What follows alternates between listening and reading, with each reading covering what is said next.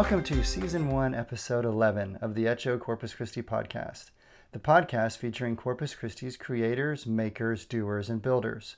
Marianne Cavazos Beckett is our guest on this episode. Marianne graduated from King High School here in Corpus, attended Del Mar, and is now the editor of the Corpus Christi Caller-Times newspaper. She rose to the top position at the newspaper through grit, hard work, and talent after starting out in the mailroom at 19 years old. Because my mother instilled in me that it's not appropriate to discuss a lady's specific age, I won't tell you Marianne's age now. However, you should know that she's one of the younger editors of a major newspaper in the country. Marianne is also a wife and a mother to 2 young kiddos. She takes the reins of the 130-something-year-old newspaper at a critical time for newspapers, and on this episode she discusses some of the ways the newspaper is actively pursuing new media for storytelling, and about how the Caller-Times' talented reporters helped USA Today win a Pulitzer Prize. You'll also learn about the Caller-Times' foray into drone journalism and about the benefits of being a digital subscriber. With Marianne at the helm, and with its gifted staff, the Caller-Times is well positioned to grow beyond the printed page into the fully immersive, multimedia community news source that will continue to serve Corpus Christi, the Coastal Bend, and the world for decades to come. Let's visit with Marianne. Well, Marianne, welcome to the Echo Corpus Christi podcast. Thank you. I'm glad to be here. Thanks for the invite. Well, of course. We're very excited to get to talk to you today. As we start off with all of our guests, our first question is, what's your Corpus story? Are you a Corpus native, or did you come here a little later in life? So I was actually born in Austin, but my family is from Corpus Christi, and I've been raised here all my life. We came here back to Corpus when I was a baby, so I don't remember any Austin time. But I went to school here. I graduated from King High School and then also Del Mar College. And for a while I went to, so I did public and private school, and I was lucky enough to be able to do that. And that was because my parents worked really hard. My mom worked a couple of jobs, and my grandparents, who are deceased now, helped out, but it was really important for them to get me an education that they thought would help me succeed in life. And I would unabashedly say a book nerd, and and in middle school, and I did play sports, but I was definitely always in the library. And whenever there would be those summer reading contests, and kids would be like, I want to go play outside, and I'd be like, I want to go back to the library and get some more books because I already read these, and I want to win that prize. And I can't remember what it was. Just, it might have been another book, but that was exciting enough for me. Sure. So, what do you think it was that first attracted you to words? I think that there are so many different combinations, and I think more than being attracted to words, it was a sense of curiosity in the world.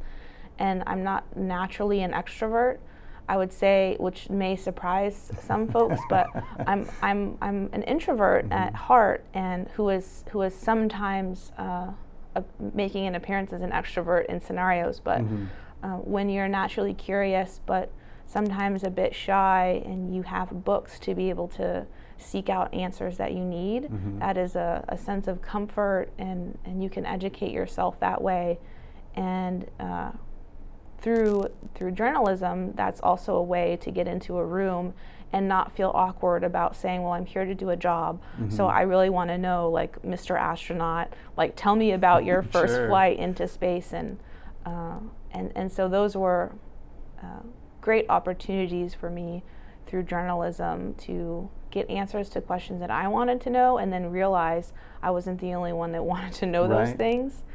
So just a love for reading and wanting to know that ever eternal question of why. Sure. So, to that question, was there a particular book series that you enjoyed as a kid, or was it a particular genre that always drew you back? Or oh gosh, I would say there wasn't a particular genre. I mean, fiction, nonfiction, biographies, classics like the Bronte sisters, and those those romantic kind of things, everything from that to science books, and again, even the weather. And I remember being in middle school and us having like this little TV show where we had to do like almost like morning announcements, and one time I had to do the weather report, and somebody was like, okay, well, you're going to have to say cumulonimbus clouds. I still can't say it, really difficult. And I remember going home that night and telling my mom, I was like, I need to do a good job with this, and I also need to know like why these clouds like do what they do in case somebody asks me. I want to be able to help them understand it. So again, I went back, to books, and but that was again a little bit of like, I wanted to make sure that I was helping people understand those things, and also that's a really difficult word to say. So sure, absolutely. Why was it named that? Right. So have you ever actually tried writing your own book? No, I would say that people that can do that, I think that that's a true gift for people that can write for that long of a period and tell a tale, whether that's fiction or nonfiction. But for me, I love what we get to do because it is real life, and often real life is much stranger than fiction, as they say, and you get a little bit of flavor of everything. So, if someone is like, what's your favorite genre? That is like picking, a color in the rainbow to me. Like I cannot. That's too difficult for me to. Which is your favorite child? Yeah, exactly. Right.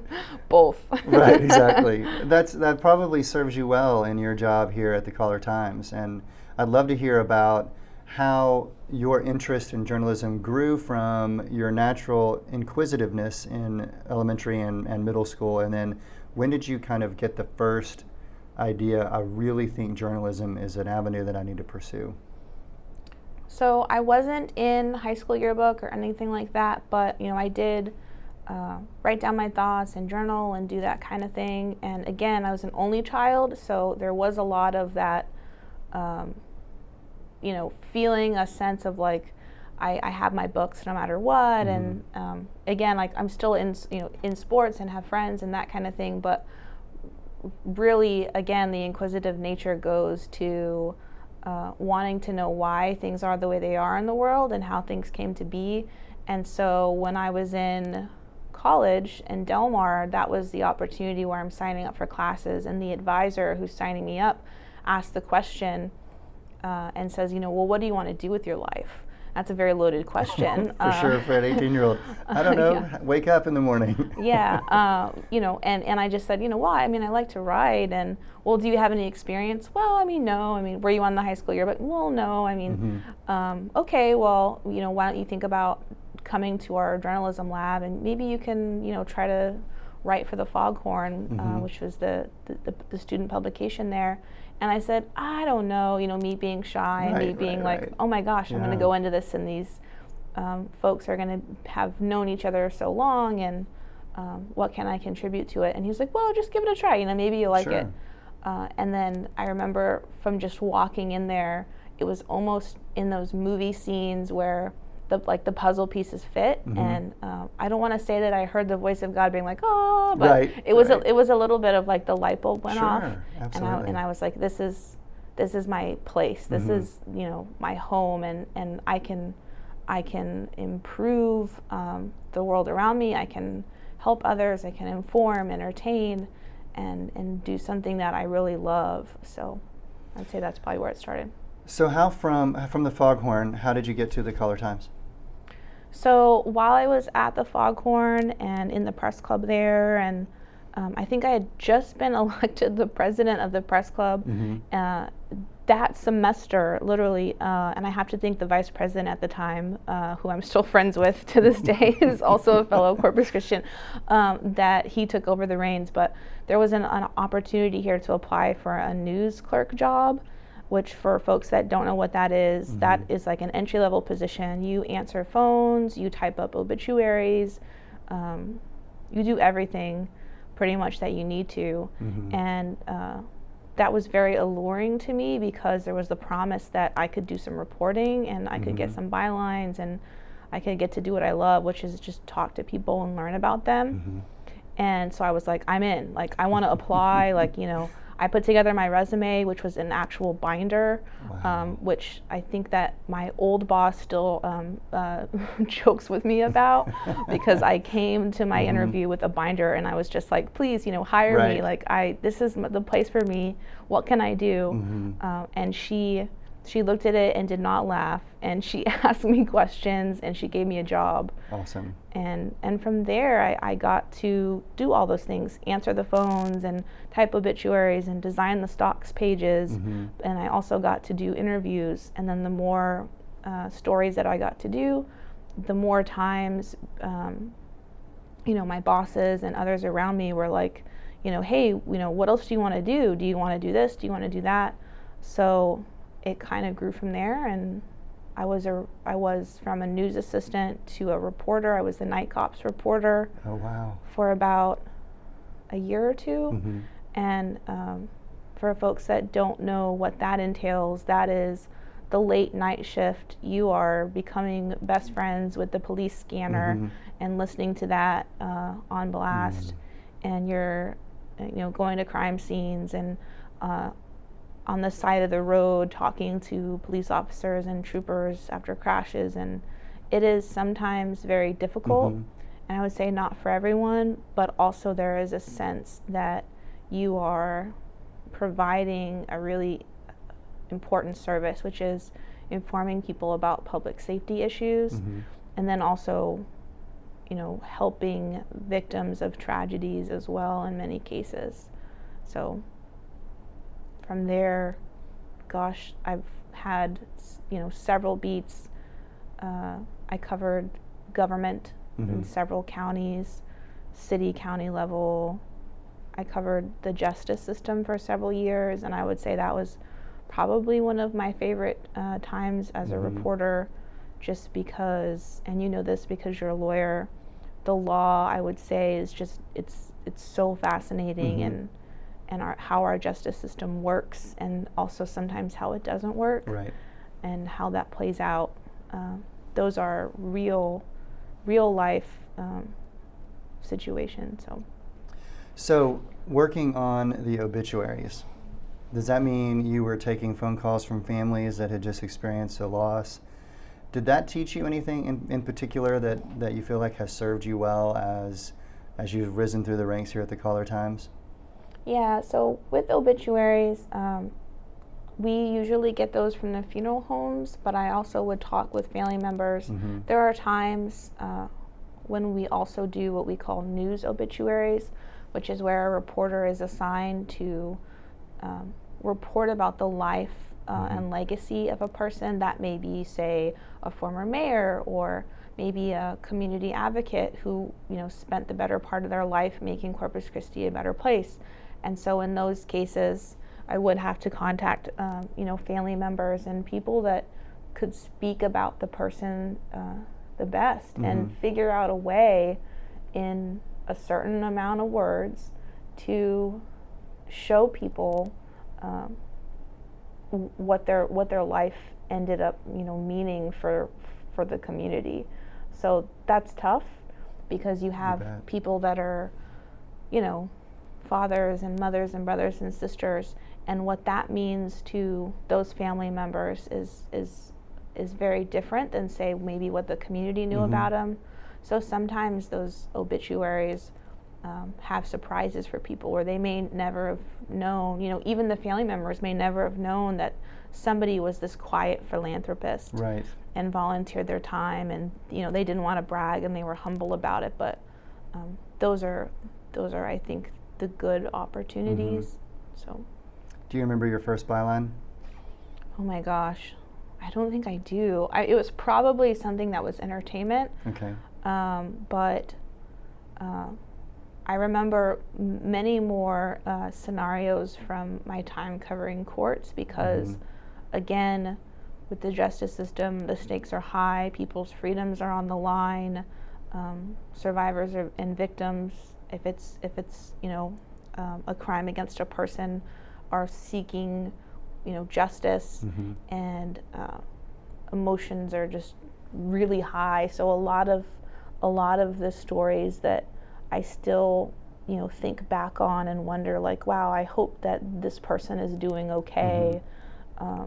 Those are the ones that stuck with me the most, I'd say. As a matter of course, do you ever follow up with the subjects of the stories or the articles? We do, often we do.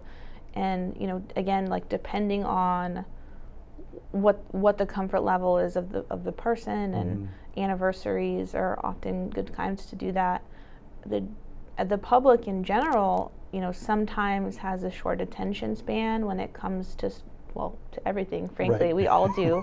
we all do in this day and age.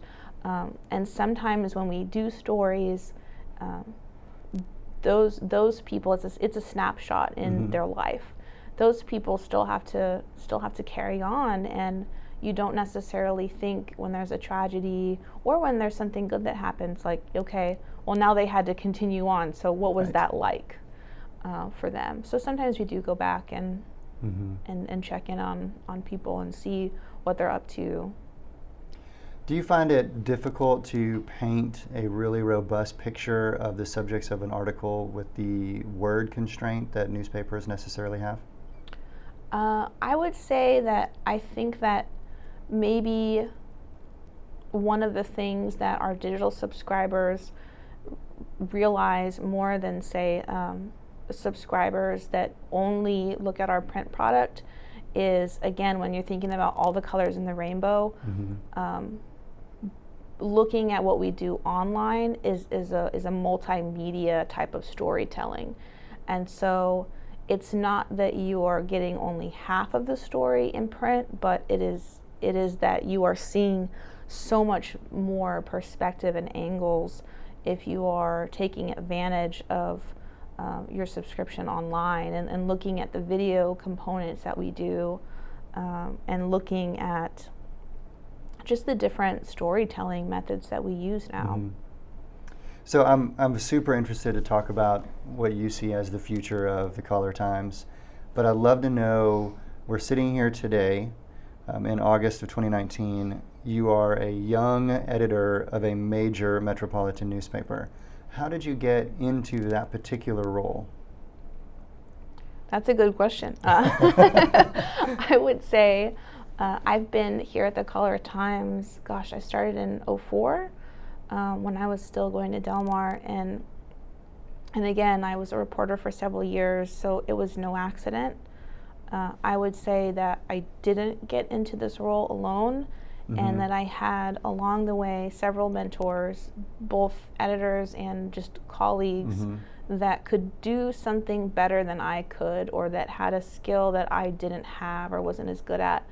And at some point or another, I said, like, can you help me? Like, Sure. Or somebody asked me, like, what do you want to do?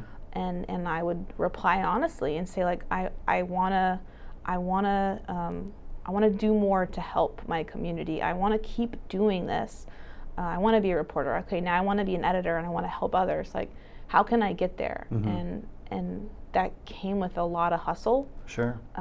And it also just came with learning. Like, we're in a constant state at the Caller-Times of evolving, and we have to do a better job of showing that evolution every single day. And often that's to folks that maybe only see a small piece of what we do and do not necessarily equate that to being valuable to their lives. Do you think serving as the editor and in the previous editorial positions serves your natural curiosity more than being a reporter does, or the same, or is it just a whole different way of looking at things? That's a good question. I would say when I was a reporter, I was responsible for myself and my own performance, and wanting to do the best job that I could, because that felt like a responsibility, not a job where I could go and do anything else and make widgets. Okay. And so I was governed and driven by that, ethical and moral and sense of, bond to the community and wanting to make it better. And then as I was promoted and went up the ranks in different editing positions, then I was still governed by those things, but I was no longer driven by a byline with my name on it. When I went home when I still go home at the end of the day, it's not me saying like, okay, well, I did X amount of stories and I can show this to people. I had conversations with people and it helped them do better work. It helped them realize what they do is valuable. It showed them something. Like, we learn from each other. So it's a different sense of responsibility, and hopefully that comes across. Sure. So I know here at the Caller Times you have young reporters and you have some that have more seasoned experience working here. How do you balance the crew that grew up in a fully digital world, even though maybe we're not quite into the 10 and 12-year-olds who have literally not known anything other than the digital world, but the crew that has lived on social media since the time they got their first phone, versus the crew that didn't have a phone that wasn't attached to a cord in a wall until about 10 years ago? How do you manage their different backgrounds as their editor? I think that the more diversity that we have, the better. And that is for a couple of reasons. Our community is diverse, and we must reflect our community if we are to tell the best possible stories that have the most impact to people's everyday lives. So to keep going back to that. But to answer your question more directly, we're all doing the same thing toward the same mission, which is to help improve our community and ourselves. And that's our mission statement. And so when you have that like cohesive plan, we're all on the same page, then it becomes, okay, when we're in planning meetings, when we're talking about what to cover and what not to cover and how to cover it, we have to look at each other's strengths and weaknesses and figure out how to work together. So if you have a skill that I don't have, which I'm sure the case for all of us, then we have to help teach each other. So having an environment where it's okay for someone to say, I'm not really good at this and I want to be, can you help me? That ends up creating a situation where we're building upon each other. I think that it's a fascinating dynamic, being like you are, young and in charge because of earned opportunities that you've had, but having the opportunity to work with and effectively manage folks that have been doing the job maybe longer than you've been alive, maybe longer than I've been alive, although I haven't seen that particular person here yet. But it's got to be an interesting dynamic for you to come into work every day and know that this 130-something-year-old business sits on your shoulders. There are other shoulders there that you get to lean on, right? And there are other shoulders that are leaning on your shoulders. How do you balance all of that with the fact that you're also a wife and a mom and you have a life outside of business? That's a lot of shoulders. It's a lot of shoulders, that's right.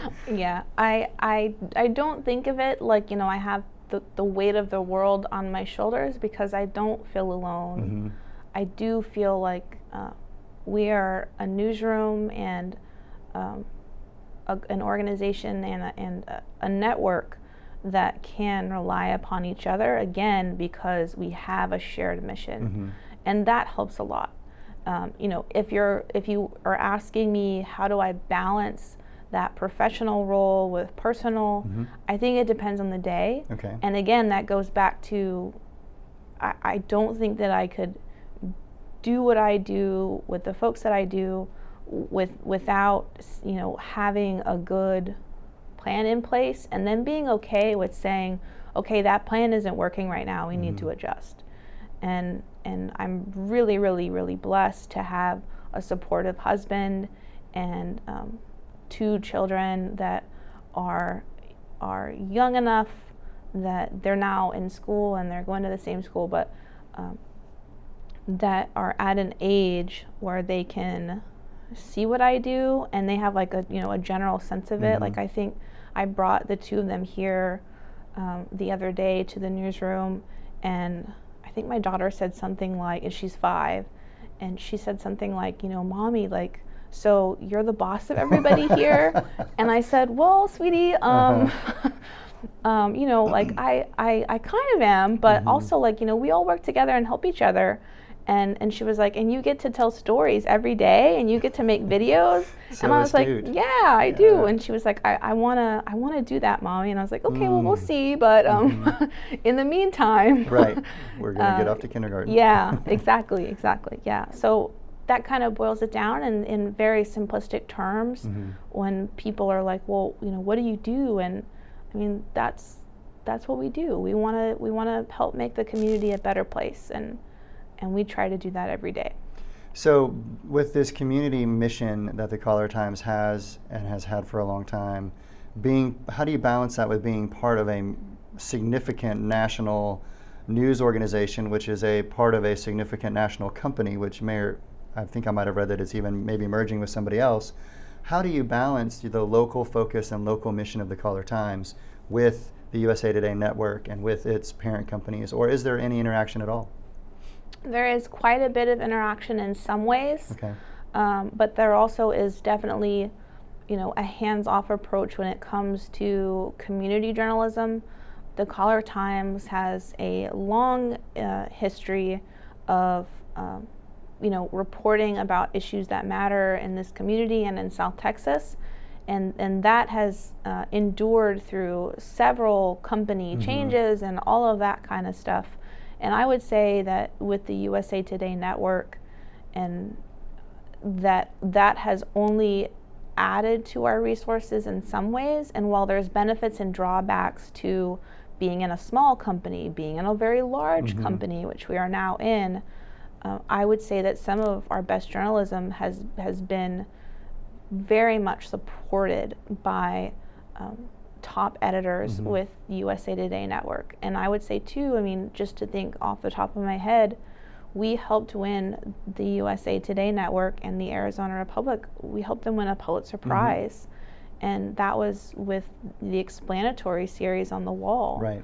And through that, you know, we were able to have a screening here at the Alamo Drafthouse, which was gracious enough to provide us the space and the night to screen it, and just to have people from the community come in and see the work that we helped create, which was a documentary as well as a series which we ran over 2 weeks in our print editions, which had, again, great multimedia with like a live or interactive map of where the border wall is expected to be, and we helped create that. So, you know, that type of a thing, could we have done that on our own?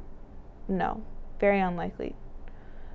That took a significant amount of, you know, financial support, and not with the goal to make it like a big, like, oh my gosh, this is going to get, you know, so much page views or financial, but mostly just like, hey, this is an issue that people are talking about in our area, in our state, in our country. How can we take a straight news, what are the questions you have, here's what we found out, like take that or leave that approach to the topic. Well, I'm really glad you brought up the Caller-Times Pulitzer Prize on the wall. I'd love to know how that came about in the first place, since we're not technically a border city, right? And the wall affects, you know, Pacific to the Gulf, right? So it's a massive, long, potentially long undertaking, both financially for the government, economically for the communities that are directly impacted.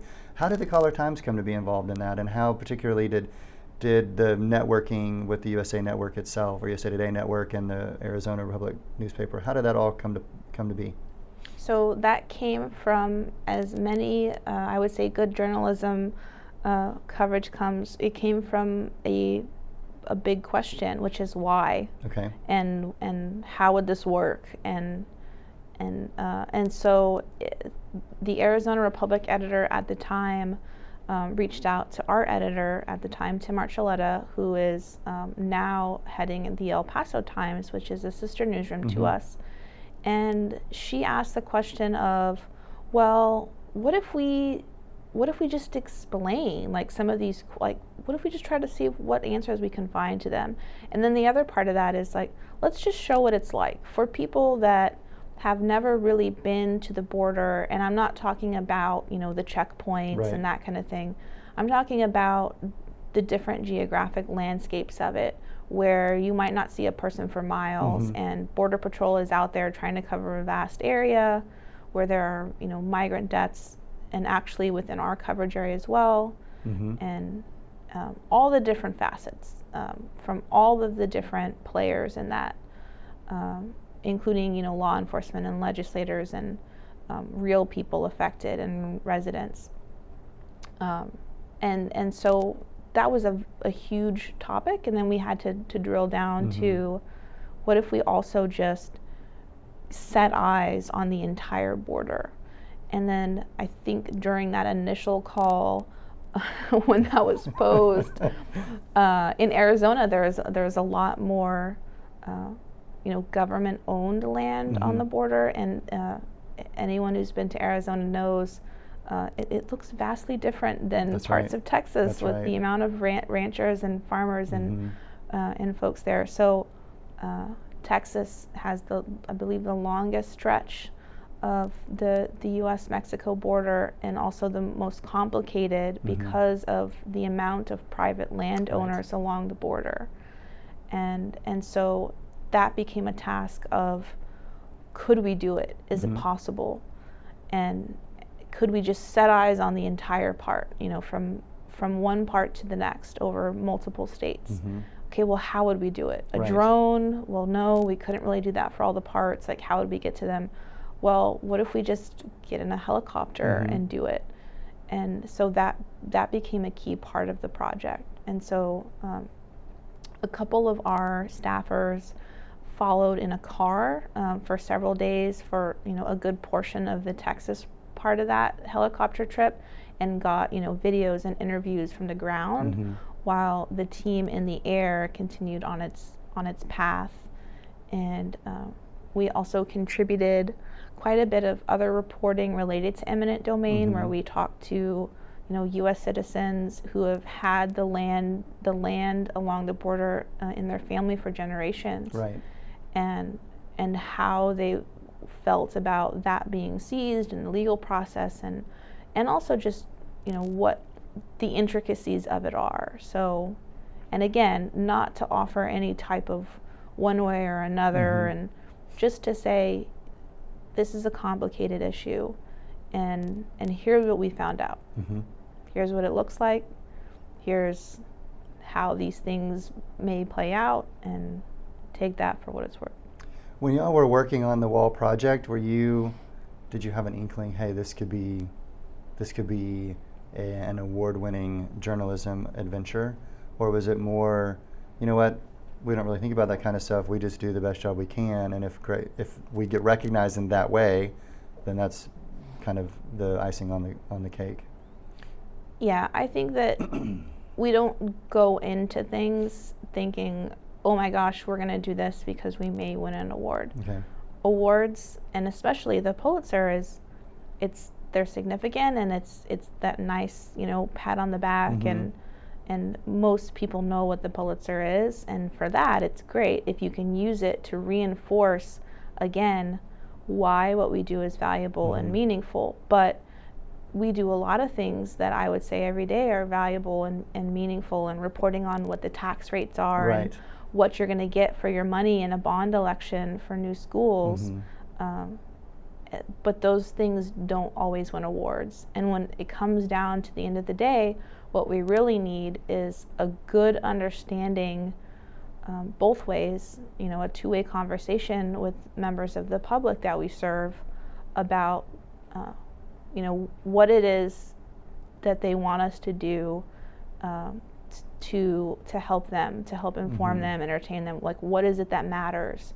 And so when we go back to talking about a balance, every day is that balance, because there are 1,000,001 stories that we could be covering every day. But that won't really serve our mission of, like, how do we move the community forward? So we have to use, things like news judgment and look at our resources and say, where can we make the most difference? Where can we be the most impactful? If this story doesn't get told, what's going to happen? That's a great question. Do you find that there's a tension in the office between the reporters whose beat has stories that are not being told versus, is there jealousy, I guess, among the staff, so to speak, or rivalry where, hey, Marianne, we feel like we're not getting enough of our stories investigated and told, and somebody over here is getting a lot told. Let's take the classic kind of Friday Night Lights adventure in West Texas, right? You got football teams that are getting told all the stories about. And maybe there are other things happening in the community that belong to other writers' beats that are not being told as frequently. I don't see that happening here just as a reader of the Caller-Times, but is there kind of an internal rivalry among the different groups here? No, I don't think I've ever seen that, through the years. I do think that people are individually competitive in the sense that if you put your heart and soul into reporting something and you want it to be the best that it can, you want people to see it, you want people to engage with it and enjoy it.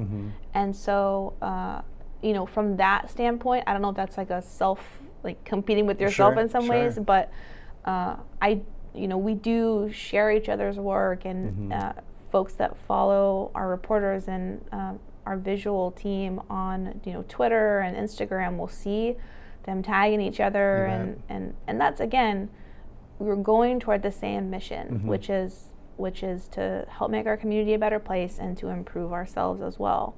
So I know that people can't see this, but the questions in this conference room are on a whiteboard, and that is not in permanent marker, but has been up there a very long time. And I wrote those questions during one of our planning meetings. And those are questions that we come back to often when we struggle with those questions of, well, how do we cover all of this? What's gonna matter at the end of the day? Where can we have the biggest impact? Right. And so we go back to questions about, why are we covering this? And really being truly honest about that. Who is the audience? That goes back to having a two-way conversation with the community that we serve, and being very thoughtful about not necessarily, we're a newspaper, and people have certain, I think, long-held beliefs about what that means. Really just saying we're storytellers. At the end of the day, that's what we are. I have a love for the print platform, but at the end of the day, when my daughter asks me what I do, I say I'm a storyteller, and I help the community, and I help our newsroom, and so that's what we do. And we have to think about, if people want to be informed through a video because they only have 5 minutes between dropping their kids off at school and making that commute, and they're on their phone in the drop-off line, okay, we're going to make a video, and we're going to make that really good. If people want to see what the old courthouse, which is within, I would say, spitting distance of the Caller-Times, really looks like now, and they don't just want to read about the structural integrity of it or whatever that is, they want to see it. Then we're going to get a drone and we're going to fly it over the old courthouse and show that from that vantage point. So if folks want to or need to learn about something through interpretive dance, I will take that up, as I'm sure many in our newsroom will as well. Right. So it is about experimenting. It is about that constant evolution. And again, going back to the core of what we do, we're storytellers. So with the future here at the Caller-Times changing, I'm sure the paper had 100 and some years of living in print, and that was sufficient because there weren't other delivery methods and people weren't consuming news in other manners. What ways do you feel like you've had to make changes in the way that stories are edited and told between the print platform and the digital platform? Yeah, that's a good question.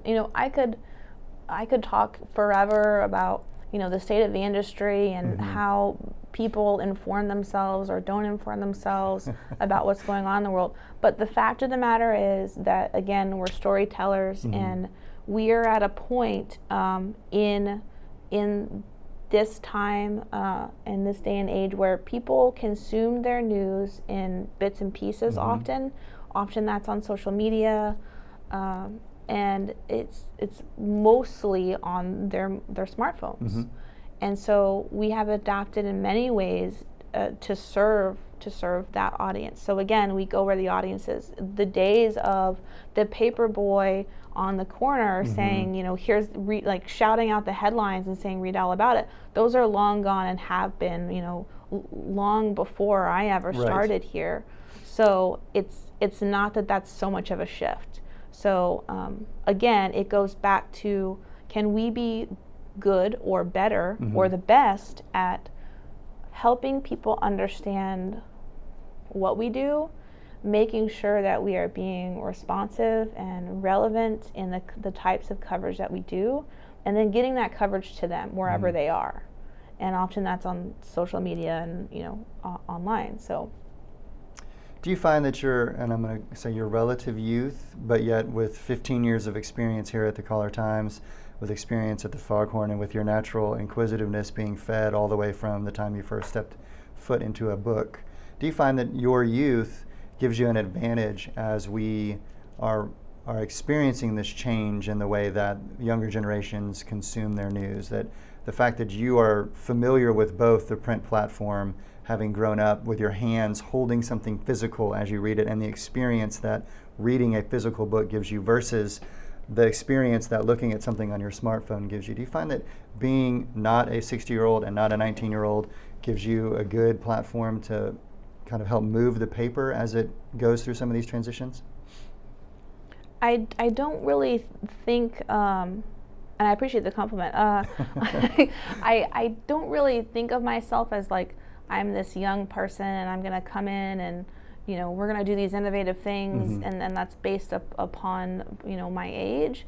I think that it goes to the core idea that I have, that I love telling stories. I can look out at our newsroom and feel so lucky and blessed because I feel that everyone else there is on the same page and we're moving toward the same direction. Once you think about that and that being your core goal, it is much easier to embrace change. It is much easier to say, okay, this one way we were doing things didn't work. So are we going to keep doing it that way, or are we going to try something new, which is scary, which doesn't always work out. But the alternative is what? I mean, just not evolving. Right. And then again, then are we serving our mission? No. So again, it is important to experiment but also to ask those core questions and to try and stay as true to those as possible. Do we do it every day and we're at 100% and everything works out nicely? And no. But that is an everyday. Every day is that new opportunity to reach somebody that we didn't before. And a little bit of like, I think if somebody calls and they're like, well, thanks for answering that for me, like I never knew that, like wow, I just kind of like assumed that it was this way. Sometimes those assumptions are not always right, and it is a key part of our job, and we can't be ashamed of this, to say it's okay if you thought it was this, it's actually this, and we need to do a better job of explaining those things. So I refer to them as like information gaps.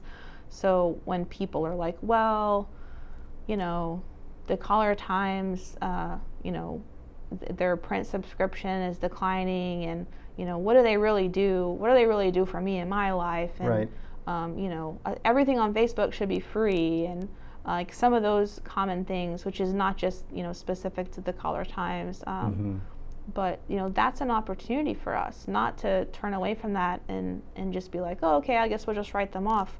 To just say like, hey, let's have a conversation. Like here's here's why we have a subscription model, and it's $99 for 3 months for a digital subscription right now. Like, right. What is having the most amount of watchdogs for your community worth to you? Because really, in a lot of communities, particularly those of the size of Corpus Christi, there aren't consistent folks watching the folks who are doing the stuff for the community, right? So if there weren't a Caller Times watching the local government, there are probably some folks with a lot of time on their hands that do, quote unquote, watch the local government, but they don't have a platform to share what's going on. And not to imply that our local government's doing things improperly, but it's important, and this is why we have the First Amendment, right? It's important for the press to be able to report to the folks what's going on in the bodies that affect their daily lives. And that includes, of course, the more personal stories of personal events happening, which we can celebrate as a community, versus the watchdog role of the newspaper. Do you find that there is a significant difference in managing the editorial process for the digital side of the newspaper versus the print side of the newspaper?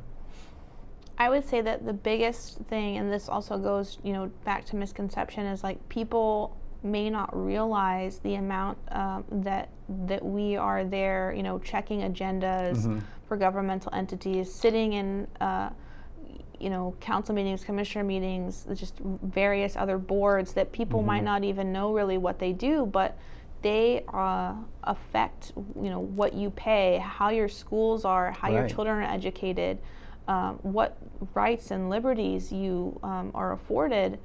And so those are important things, holding government accountable. And also, as you said, not to say that there's anything nefarious, but the best democracies are the ones that are transparent and that have that accountability.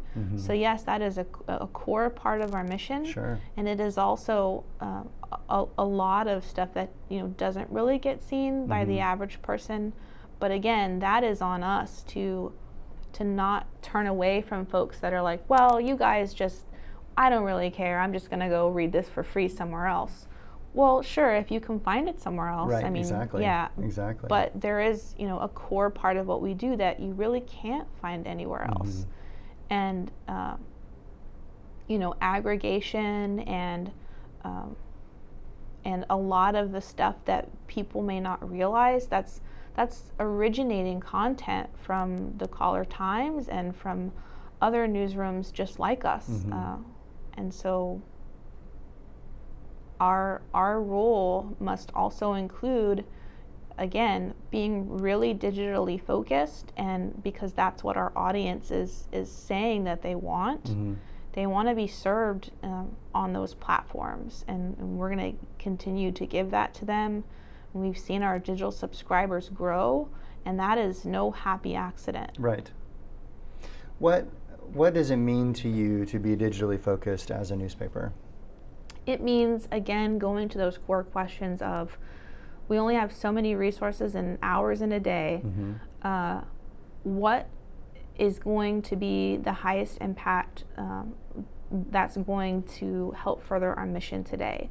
And then everything from that is, okay, when do people need this? So timeliness, getting up what we call a web update. So giving people, here's what we know about this topic now, and just putting a line at the end of the story that just says like, this is developing, check back.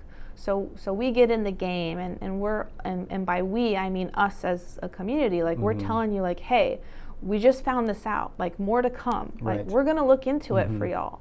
And then fulfilling that promise and executing it all the way through, so that at the end of the next day, actually our print only subscribers, folks that maybe don't ever go online, and I would encourage them to, are seeing maybe the end result. But again, a digital push includes thinking about the audience in a way that in prior eras we just we didn't have to. Right. And then also keeping in mind that things that are online may only ever live online.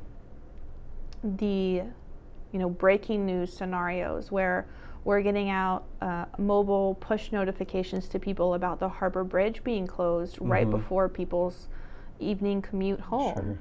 those are critical things that people need to know in the moment. They're not going to wait till the paper comes out the next day. Right, exactly. Well, it doesn't do them any good to get it the next day, right? Right. So reader habits, how people consume news, those are things that we're very conscious of and have strategies around that are, giving us true results.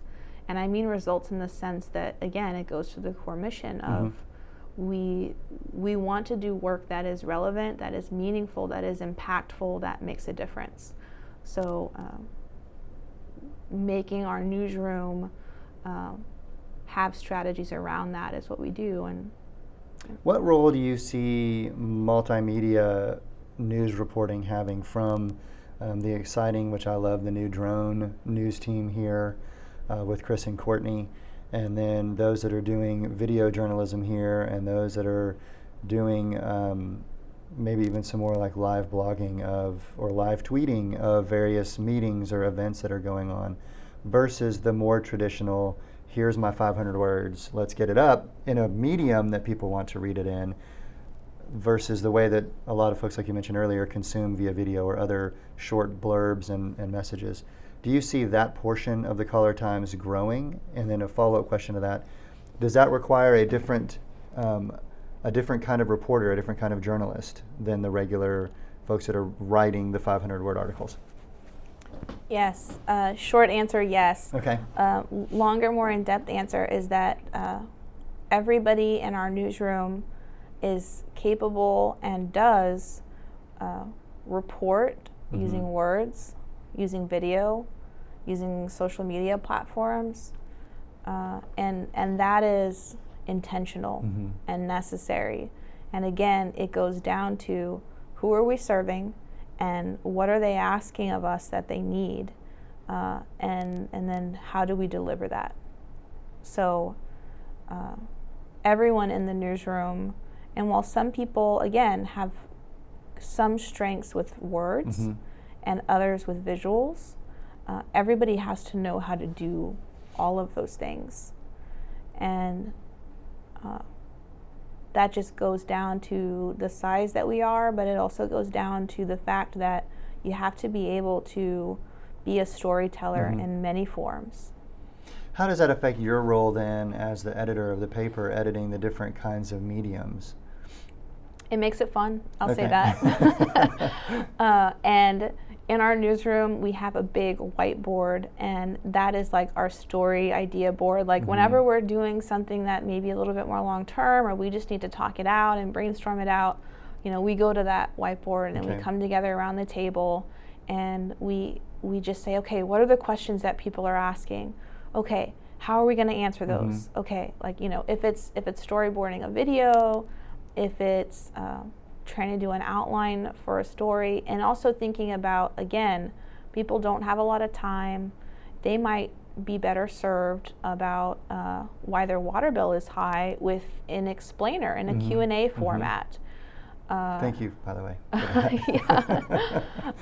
And so, again, those are different than how we did it before. Does that mean anything other than that? Again, we're going toward the mission of how best do we serve our community, and being receptive and listening to that, and then going ahead and making the scary things sometimes, which is changing and evolving. How do you know when you are serving the community? How do you get the community feedback? Oh, lots of ways. I think that whenever we do, sometimes do something that someone doesn't like, we hear about it, even if we don't do something, and either way, but lots of criticism, I imagine, or constructive feedback, we'll call it that. Yeah, which, again, like, you've got to listen to it all, and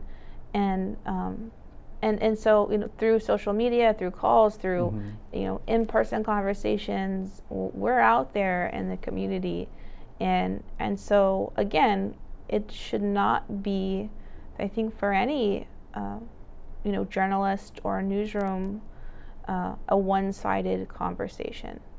And our community is a special place, and all of South Texas is unique in all of the complexities of what we have, the people and the cities and the towns, and we want to make sure that we're best serving it, and that comes with it being a two-way conversation. Mm-hmm. Do you have in mind new methods for presenting the news that the Caller Times is kind of working on that might be, I'll call it groundbreaking for our newspaper here? Sure. Well, we are currently undergoing a newsroom remodel, so we're very excited about that. And part of that is just, again, focusing on some of the digital tools and the digital offerings that we have. We have a studio set, and we've already done, for folks that follow us on our Caller Times Facebook or Instagram or Twitter, you may have already seen some of that in action with our studio set and doing live broadcasts. Some of those have been around things like, we had a local cookbook author and local, chef come in and do like a demo of like food and like a cocktail recipe. Another time we had a Harlem Globetrotter come in and do some tricks and teach us how to do, the spin ball and all of that really funny stuff. And then, we also used it during the election season last year as a way to provide an unedited chance for people to see two top candidates for a really important race last year, which was the Nueces County judge race. And just, ask them questions that people wanted to know. We got comments from people in real time, and just showing, hey, here's your candidates, and then also explaining again, here's why this race matters. Here's what this role does. Here's how it does affect your daily life. And then again, letting people make their choices from there, but keeping in mind that we want to empower people with information. So let's talk a little bit about Mary Ann, the person outside of the Caller Times. You are married and you mentioned you have 2 kids. What are some of the things that you and your family love doing in our community? Oh gosh. So we actually live across the bridge now, and it was tough initially for me to make the move because I am just like such a Corpus Christi person at heart. But after I got married to my husband Scott, we moved across the bridge about, like, I would say 10 to 15 minutes away in Portland, and I would say it's like a 10 to 15 minute beautiful drive with water on both sides, highway miles from my driveway to the Caller Times. But we live in Portland and we live near a park, and so just getting outdoors and coming into Corpus and enjoying, the bayfront and Cole Park and all of the wonderful things here. We live in such a beautiful place, and I'm always surprised when people say that there's nothing to do here. Or amen to that. Me too. Mostly because I want to say, like, there is so much to do, right.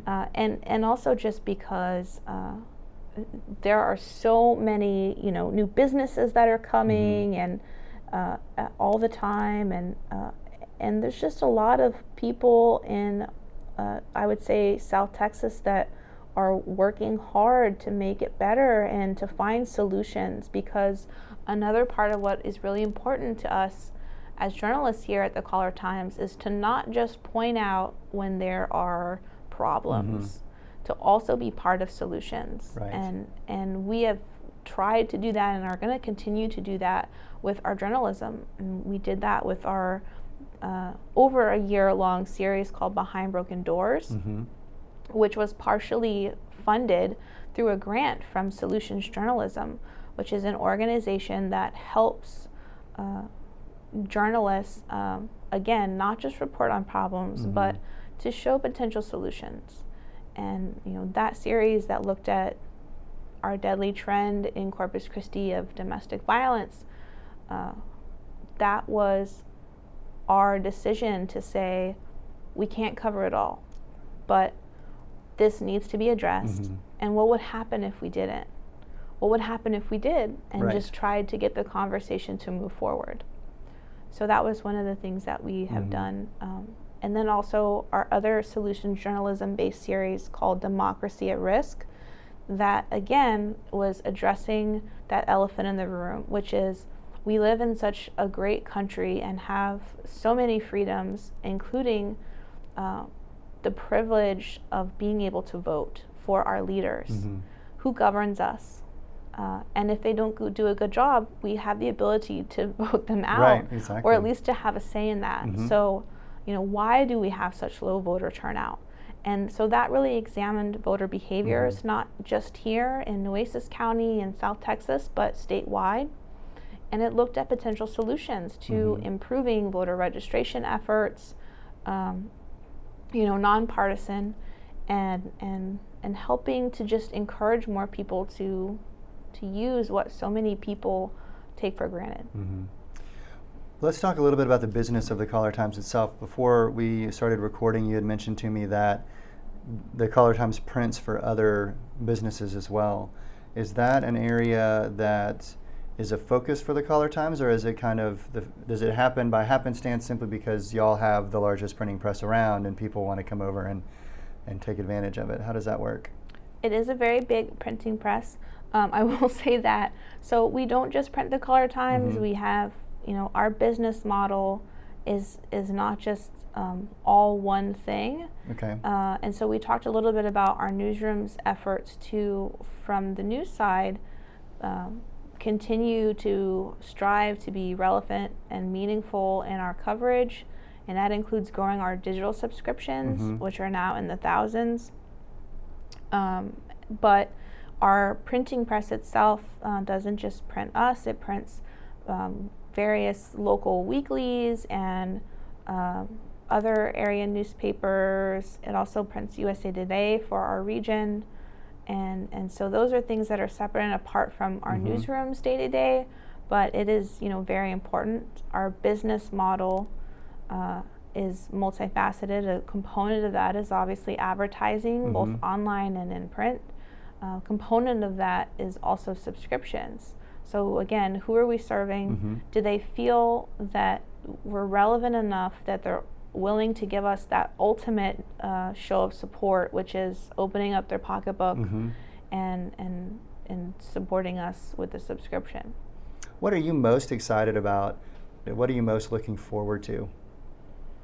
I think just being able to have a space that we can interact with each other in a way, again, that just goes toward that mission. Like it's a fun place to be in, and anyone who's ever had the chance to be in a newsroom, it's a lot of work, like, number one, but also just fun. I mean, what we get to do every day is a privilege, and I don't take it for granted, and I'm sure that others in the newsroom would say the same. Like, it's fun. We have the scanner on, and we're listening to that, and it's loud, and we're having conversations and talking about ideas and stories and videos and things that are going on in the community that we want to tell people about.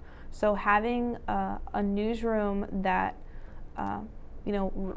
reflects that and also shows our commitment to growing our audience online and having the nice place for our studio set so we can have people come in for that is really cool. And then also inviting eventually the community in to be able to have forums and just see who we are and meet us and get to know us is exciting. Absolutely true.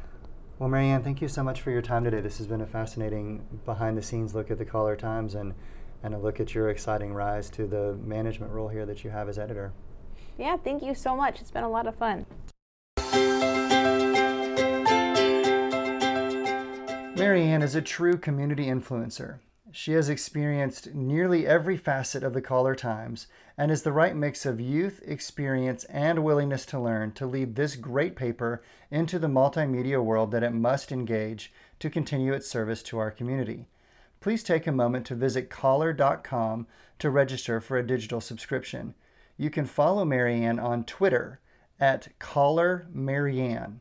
And don't forget to follow us on Instagram at Echo Corpus. Thank you to our infrastructure partners, the Sound Guys, Clint Tucker Homes, and Sawyer Audiology. And thank you for taking time to listen.